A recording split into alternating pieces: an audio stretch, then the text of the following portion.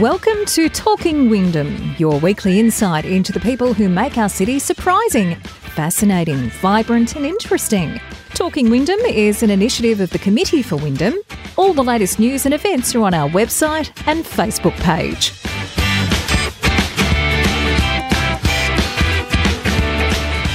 G'day and welcome to another edition of the Talking Wyndham podcast. My name's Kevin Hillier, here of course with the Committee for Wyndham. And jump on the Facebook page or the website, check out everything that's going on with the Committee for Wyndham and all the partners that are involved as well. Special offers there from some of our terrific supporters, so make sure you take advantage of those, and also of the programs coming up, many of them online of course with the COVID-19 restrictions. So all the details on the Facebook page and the website. Today, meeting another terrific Werribee celebrity and personality. It's Trish Vaby, OAM, JP, civil celebrant, amongst other things. A fascinating story to tell about her time in the city of Wyndham, and of course about what she's doing at the moment. COVID-19 has thrown up challenges to all of us. Trish has met hers head on, and she's still managing to do some terrific work in the community at the same time. So let's have a listen to the Trish Vaby story here on the Talking Wyndham podcast. Hope you enjoy it.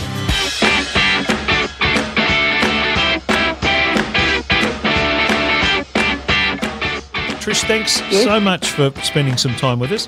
Has lockdown and what we're in at the moment, is it completely changed everything about your life? Has it turned it upside down? Personally, I suppose not a great deal. Professionally, in very many ways. As you probably are aware, I'm a celebrant. So the Premier has banned marriages, which has caused a lot of angst amongst couples. Also not knowing when they can book their weddings or what they can do. And, of course, the domino effect on the wedding industry is just heartbreaking with florists, venues, etc., catering. On the funeral side, because they're so limited with how many they can have at a funeral, is heartbreaking. And, of course, many are choosing not even to have a funeral service.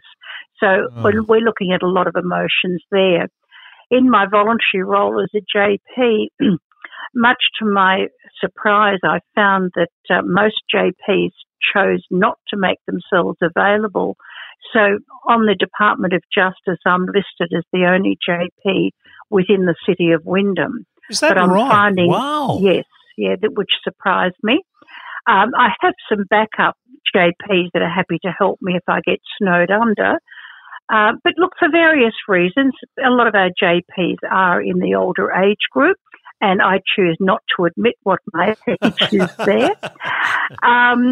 But, I take to be honest, without wanting to sound, over the top, but I take my roles pretty seriously. And if I'm appointed to do something, that's what I do. So I've got an office set up on my front porch and for safety reasons. My clients get a full email of guidelines of, what they have to do. And they all arrive with pen, with sanitizer, and heavily masked and happily abide by it as I witness. They're so happy to get their documents done. They're coming from everywhere. I get them from Melton, Footscray, everywhere, all over Melbourne. That amazes me. You're the only one in operation in many ways. Hey, can I ask the role of a justice of the peace these days? How has that changed over the years in terms of, documentation has certainly changed. What sort of stuff are you having to work with these days? What we do is purely witnessing. Now, witnessing can be witnessing a signature. We are able to witness not only Victorian documents but also national and international. There are some countries that require notary public, but they are very few and far between. We also sometimes will be called on to witness events. I can recall with some other JPs witnessing a union vote, where they did their enterprise bargaining agreement and voted on. I've witnessed where you buy a boat and it's a cash sale to somebody, but you want someone to witness that that's what's happening. So I've stood there whilst the bank cheque has been handed over and have co-signed the receipt and that type of thing. So we can witness anything at all that's legal. Okay. What's the process to become a JP, Trish? Is that a difficult process? Gosh, it was so long ago, Kevin, I'll have to remember. How long have you But been at JP? I was appointed in 1996. Oh, wow, that is a long time. I then was working in a law office, Yep. which is my background. And, it was a large major law firm, and it was just so handy because lawyers, again, can only witness documents within the state that they are registered. Yep. So this meant that, being an international firm, I was very useful to them. Yeah. And it went on from there. And then much later, I helped form the branch of JP's. We had a very active branch here in Werribee for quite a few years, which was good. But the form is downloaded off the Department of Justice. You need to be nominated. I can't remember how many people, but because it's a voluntary position and it's very time consuming, it's important that everyone understands what is involved, that it's not just getting the initials after your name. Yeah. I think a lot of people would be surprised it's a voluntary position. They're very surprised, and we aren't allowed to accept anything, which many cultures find surprising because coming from a culture where bribery is so much, but that's why we can't. And it's surprising that other people that are authorised witnesses are allowed to accept payment, but Justice of the Peace and the police force, we mustn't accept anything at all. Well, you couldn't be more transparent than doing it on your front veranda. No, you're quite right. I've got wonderful neighbours, thank goodness. One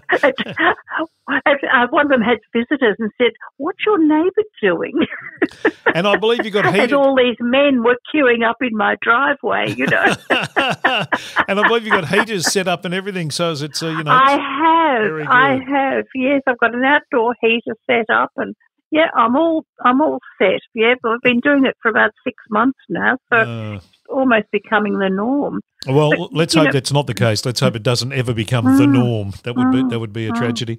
Hey, tell us about when the kind of this stage of the lockdown came in. I would imagine there were people who wanted to get married for a number of reasons. Did you have kind of rush to get some through before the sort of lockdown happened? Well, I only had one that I could bring forward because of the 30-day notice that people have to give for their marriages. Okay. Many couldn't. Some wanted to be able to have their family there, and they chose to wait a little bit longer. When the lockdown is lifted, it's going to be very busy. But I cannot understand, how I'm having to say to people, no, you can't marry. Because before, in stage 3, we could at least do what we call the legals, which is the couple and 2 witnesses. Yep. And I just did them here and, that was fine. That was no problem at all.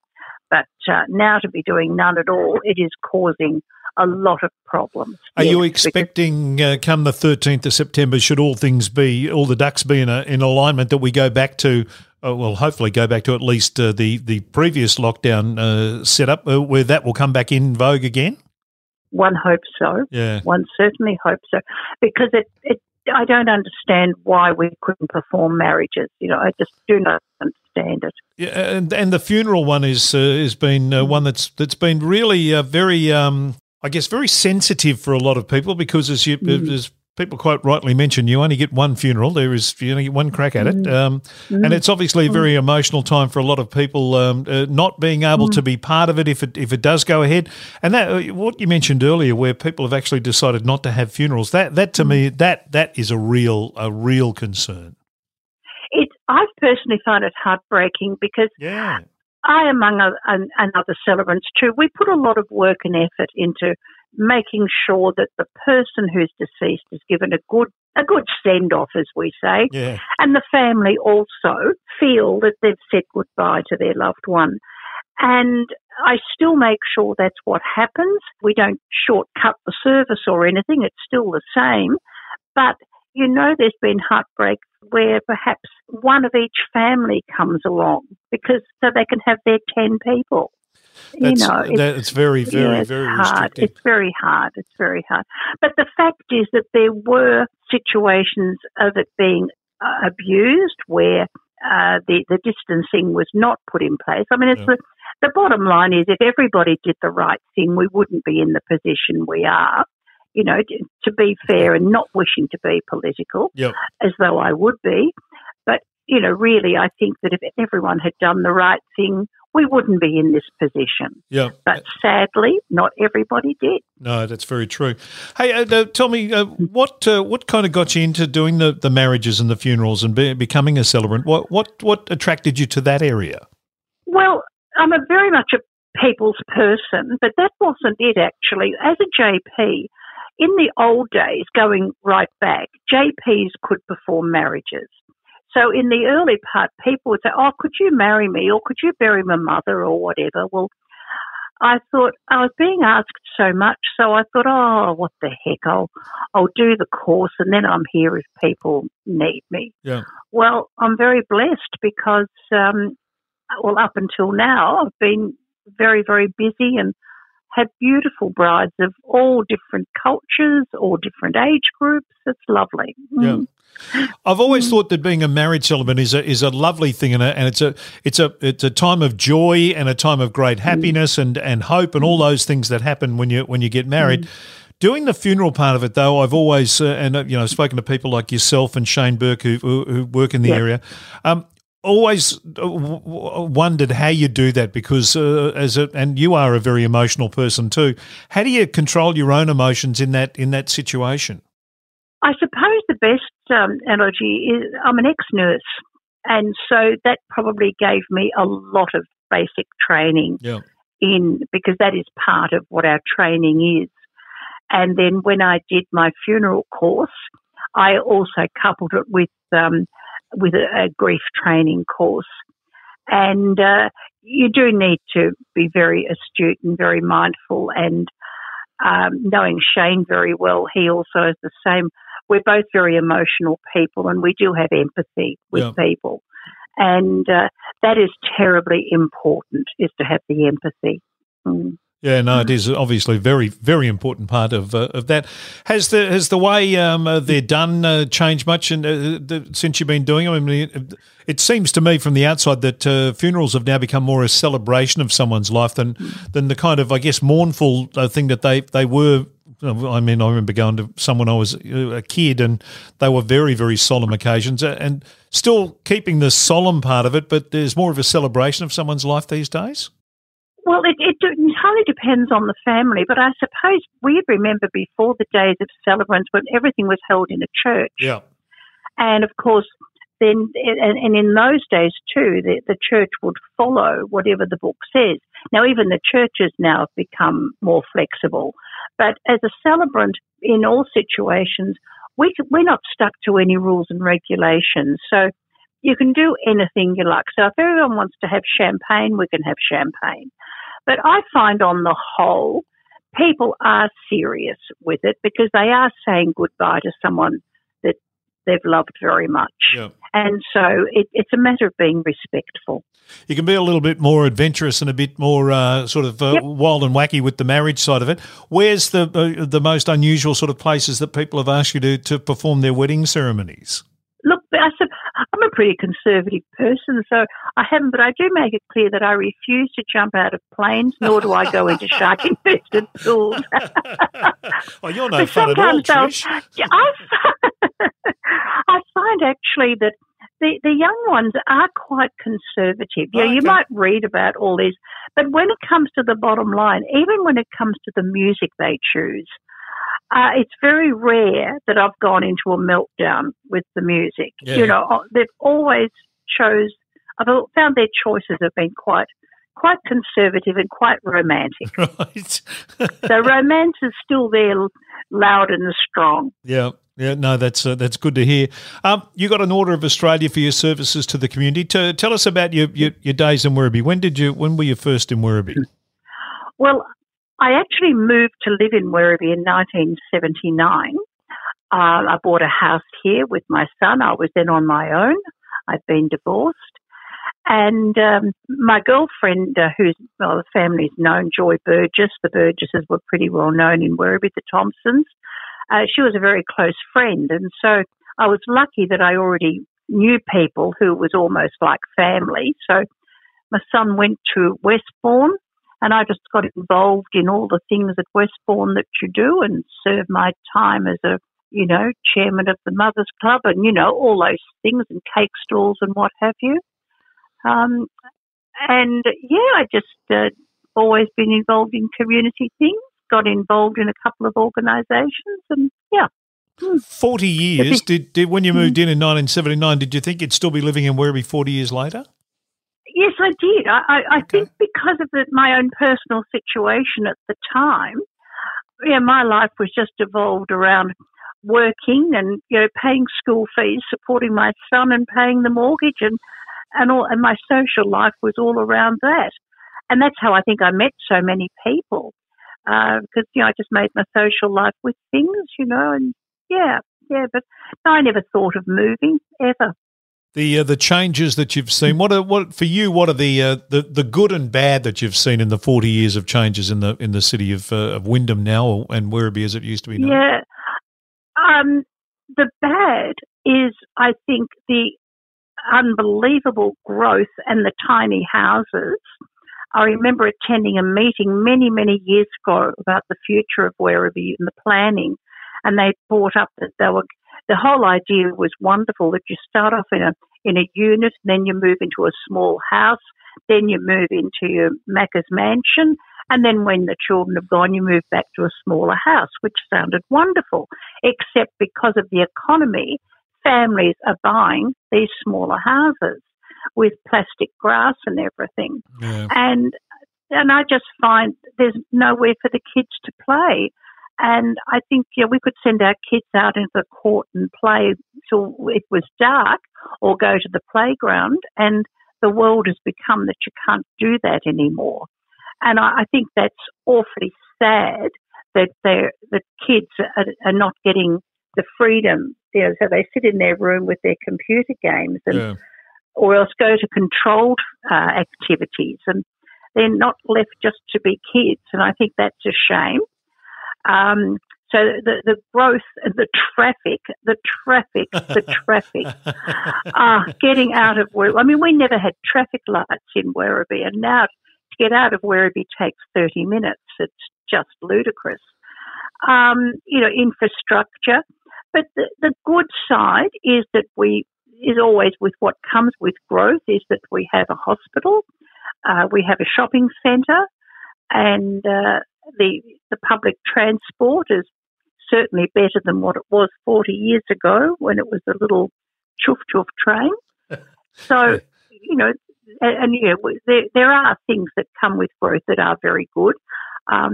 Small business, I'm very, very much always promoted small business and always felt that was important to our future, which Werribee thrives on small business. Well, when you moved in that late part of the 70s, there was hardly any business here at all, was there? It was, no. The plaza didn't open until 85 or thereabouts. So it was pretty much the CBD and the little strip shops in Hoppers, and that was about it. That's right. One supermarket. That's right. Yep. Good old Watton Street, that's right. Well, Watton Street now is unrecognisable to what it was. Unbelievable. What's so sad, though, and what you miss for us older members, you'd go down the street on a Saturday morning and you'd be there all day because you'd be talking to everybody. Yeah. And you'd go and have a cup of coffee and, it was all very social. Now it's an hour's parking. So you haven't got time to go and talk to anybody. And you want to go in and buy something, well, dare you take longer and you're hit with a parking ticket. Yeah. So that makes me angry. The development of Werribee South, I mean, when you moved in that late part of the 70s and stuff, that really was the food bowl, was the Werribee South farmers, and it certainly escalated into a lot of different things now. Yes, I think that the farming part is so crucial to us, because it's excellent farming area and they work so hard. I'd love to see more development down there. It's sort of making it more festive. I'd love to see the beach with a coffee shop where you could have coffee and, make it more user-friendly for people to go down there and sit there. it's not an ideal beach, but when you look what Altona did to clean up their beach, it'd be lovely to see if something happened here and where, you could really enjoy it down there, it's not quite user-friendly at this stage. Trish, you've always been involved also in the community side of it, and I know you're involved with a few organisations. Tell us a little about your involvement with op shops and also your involvement with the schools and the breakfast club programs that you've been involved in over the years. Yes, well, the breakfast club is run by the ladies of Rotary, and that came over having dinner with Peter and Liz Ross, and it came up in conversation. So we go along to one of the schools and do the well, not now, but we do the breakfast, do cheese toasties and all of that. It's lovely. Really enjoy that. Well, I'm not involved with an op shop, but you're probably talking about what's just happened. Is that I read this plea on Facebook, someone wanting desperately clothes because she works within the community housing for disabled and intellectually impaired, what have you. Yep. And they always buy their clothes at an op shop because some of them, they have various health issues, and this one particular gentleman tears his clothes and, one of those things. And she was desperate. So I've sent a plea around for clothes or money towards a voucher, because what a wonderful, wonderful job those people do. I mean, they're unsung heroes. And she told me all the problems they're facing under this lockdown, because you try and tell a person with a mental disability what a lockdown is and they have no comprehension, because often their comprehension is that of a small child and they just don't comprehend what it's about. They don't want to wear a mask. Why should I do that? They don't understand, and huge problems. So I'm absolutely delighted to date with the response for that, because I love to reach out and help something that I see as a need, something like when I was on the board with Western Health, I used to run breakfasts there, and we used to do fundraising and do different things to get things for the hospital, How can people get involved in that clothing drive that you've got on? Is there somewhere they can clean out their wardrobe, and instead of taking it, now it doesn't have to be brand new clothes, because remember, these dear souls, often, for various reasons, they may need a change of clothes several times a day. There can be a lot of health reasons involved. So clean out your wardrobe, male, female, any size, because there's houses everywhere. And also for children, there can be children's clothes for sort of primary age children or teenage children. There is quite a need. And then, as I said, they can also donate to my bank account by highlighting what it is, or else giving a voucher for Kmart. Because that is where she said she can do the best.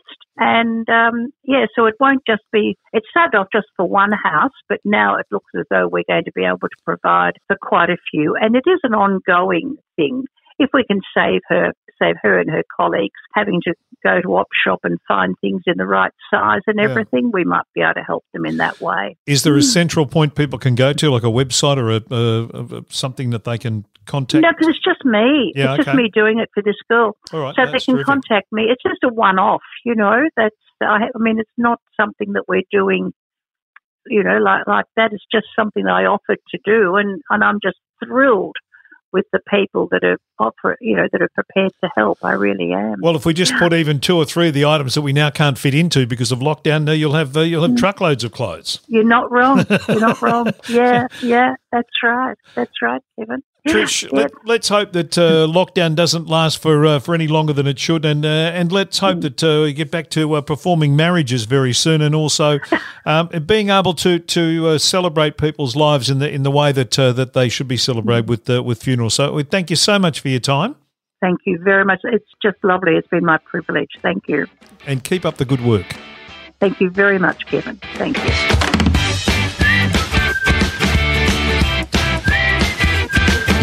Thanks to Trish for her time. and for a dedication to our city and to the people in our city. More of that will make living just in these trying times, and also just living day to day in the best of times, certainly a lot more bearable. Thanks to Trish for her time and a contribution to our city. Thanks for your time listening to this podcast. Many more coming, and of course all the back episodes are available for you to have a listen to as well. Take care, stay safe. I'll talk to you again soon on the Talking Wyndham podcast. Thanks for listening. Talking Wyndham is an initiative of the Committee for Wyndham. All the latest news and events are on our website and Facebook page.